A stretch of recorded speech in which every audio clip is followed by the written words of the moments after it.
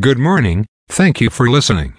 I will bring you up to date on various stocks, bond, currency and commodity price changes and give highlights of today's news. Please subscribe to the podcast for automatic downloads. As of 8:01 a.m. stock market futures are lower. Standard & Poor's Toronto Stock Exchange Index futures are down 3.4 points to 1,146.9. Standard & Poor's 500 futures are down 15.75 points to 4,232.75. Nasdaq are down 54.75 points to 14,609.25. VIX futures are up 0.47 points to 21.2. Asia and Europe. The Nikkei 225 in Japan was down 250.86 points to 30,999.55.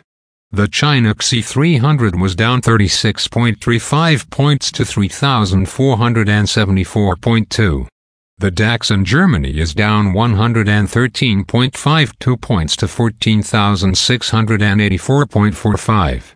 The CAC 40 in France is down 7.32 points to 6,808.9.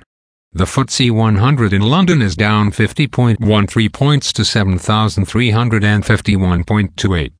Commodity markets. Gold is down $4.65 to $1,989.75.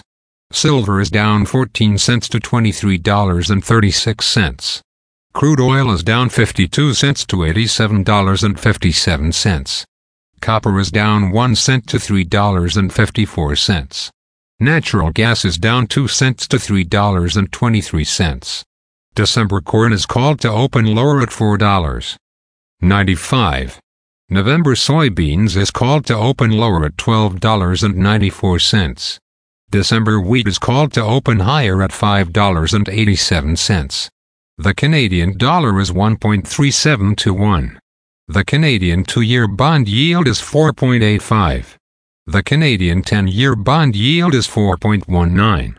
The United States 2-year bond yield is 5.12.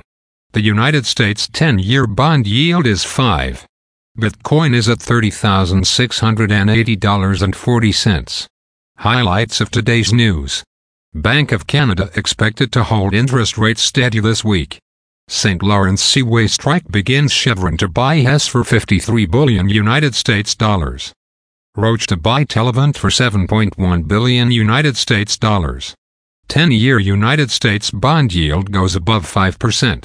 Again, thanks for listening. For automatic downloads, please subscribe on a podcast app or platform. And please consider leaving a rating on the podcast app or platform. It helps grow the show. Thank you.